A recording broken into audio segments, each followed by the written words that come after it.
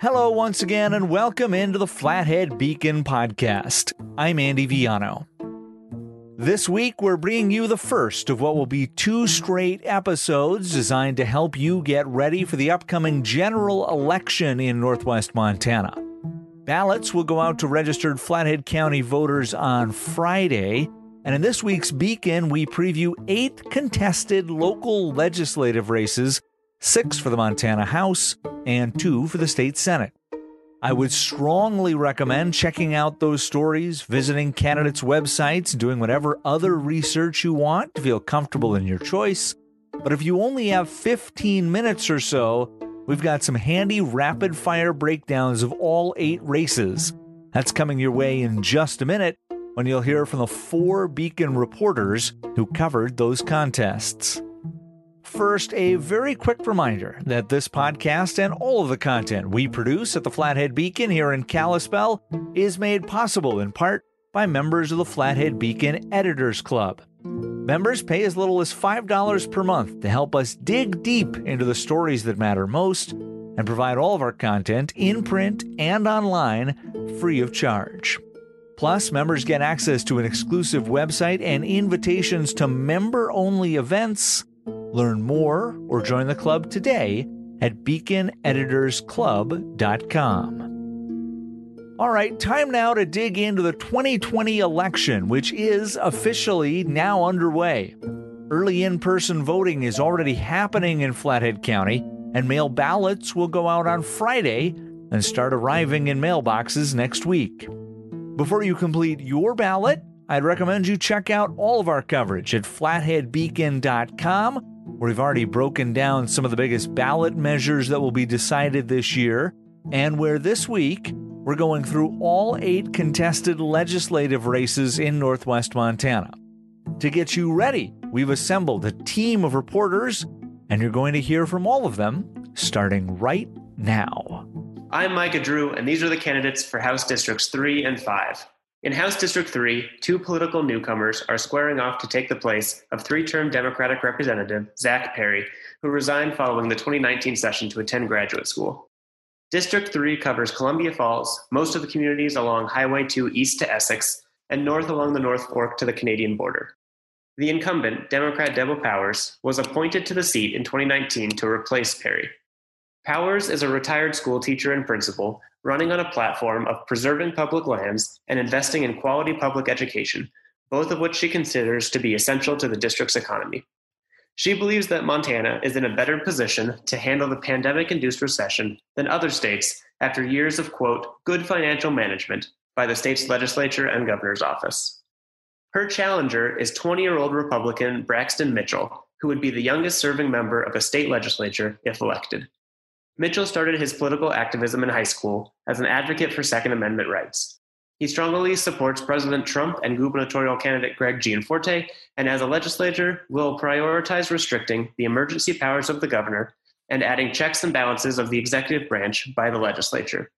He also plans to work at balancing the budget by making cuts to the Montana Department of Public Health and Human Services, which he calls, quote, the greatest bloat in state government. House District 5, which covers Whitefish, is represented by incumbent Democrat Dave Fern, who is running for his 3rd term in the legislature. Fern is a small business owner of Chimney Solutions, and prior to serving in the House, he spent 8 years on the Whitefish School Board. After seeing the effects of the coronavirus in his community, Fern is focused on improving nursing home management and working on domestic violence prevention. He is also, quote, bullish on workforce development and supports expanding apprenticeship programs and on-the-job training to get Montanans into high-paying jobs. Running against Fern is Republican Catherine Owens, a political neophyte. Owens decided to run for office to ensure that Montana is a business-friendly state. She believes the key to getting quality jobs lies in fostering trade and vocational schools in order to open up opportunities in, quote, exploding industries. As a legislator, Owens plans to keep Montana's budget balanced by getting young people back to work and funneling the existing revenue streams into different directions. I'm Andy Viano, and these are the candidates for House Districts 6 and 7.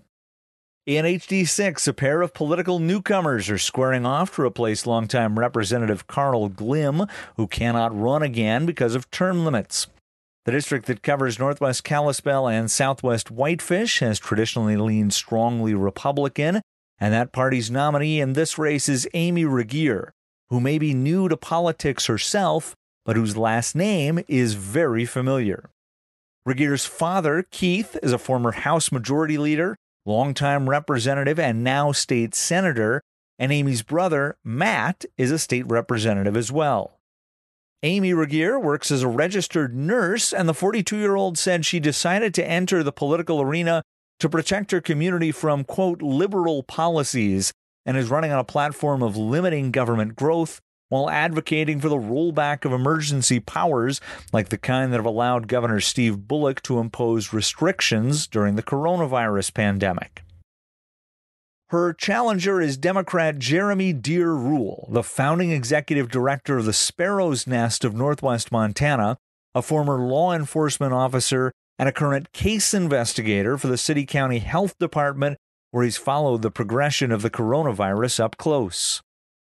The 38-year-old Deere Rule said his first task as a legislator would be to get a better handle on the pandemic, support individuals and businesses who are struggling in its wake, and come up with a plan to safely and efficiently roll out a COVID-19 vaccine. Once that's done, he promised to comb through the state's budget to prioritize local spending, work to create, quote, greener jobs, and expand access to affordable health care. In District 7, three-term incumbent Frank Garner is facing two challengers for a seat that represents much of downtown Kalispell. Garner, a Republican, is the former Kalispell chief of police and a prominent member of the Conservative Solutions Caucus in Helena, a faction of the party that regularly works across the aisle to pass legislation, frequently to the dismay of the party's more conservative wing. Garner has regularly faced some of that criticism himself, including from primary challenger Jerry O'Neill, who Garner defeated soundly in June, and now from Libertarian Nicholas Ramlow, who is on the ballot in the general election. Garner has previously championed legislation to provide access to affordable health care, support frontline workers and first responders in a nod to his law enforcement background, and he pledged to support the upcoming term's inflationary increase in educational funding despite an expected budget crunch. The Democratic nominee to take on Garner is 33-year-old Ross Frazier, who is running on a liberal platform with an emphasis on climate policy. Frazier started the Montana chapter of the Climate Reality Project in 2018 and advocates for green energy and forest management programs to drive job creation, supports legalizing recreational marijuana, and wants to adjust the state's tax code to more strongly target higher-income earners. Ramlow, the Libertarian candidate, helped start the Montana chapter of People's Rights, a group founded by controversial anti-government activist Ammon Bundy earlier this year. The 37-year-old construction company president wants to give Montanans, quote, free agency when it comes to taxation and wants to push back against long-standing institutions. I'm Maggie Dresser, and these are the candidates for House Districts 10 and 12. In House District 10, we have Democrat Jennifer Allen, and she is squaring off against incumbent Mark Noland, who's a veteran Republican, and he's already served on the legislature 3 terms in the district that covers the greater Big Fork area.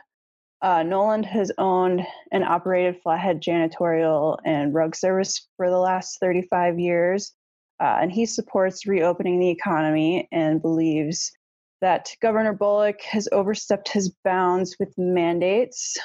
He also believes unemployment benefits are discouraging Montanans from working, which is hurting the state's workforce, and he would like to see that change.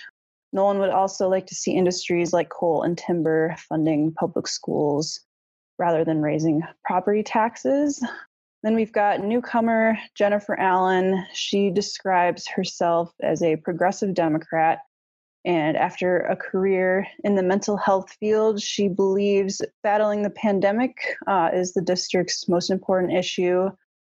She also views climate change as another important problem because she says it impacts not only the environment, but the agriculture and tourism industries, which are impacted by wildfires and shifting weather patterns.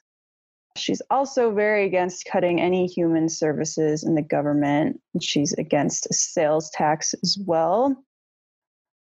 And then in House District 12, we've got two newcomers who are competing for the Polson area to replace Republican Representative Greg Hers, whose term limit is up.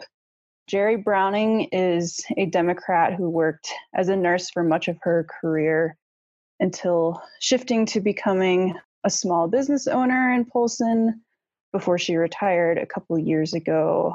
She believes affordable health care is the most urgent issue facing her district, and she would like to see Medicaid continue expanding.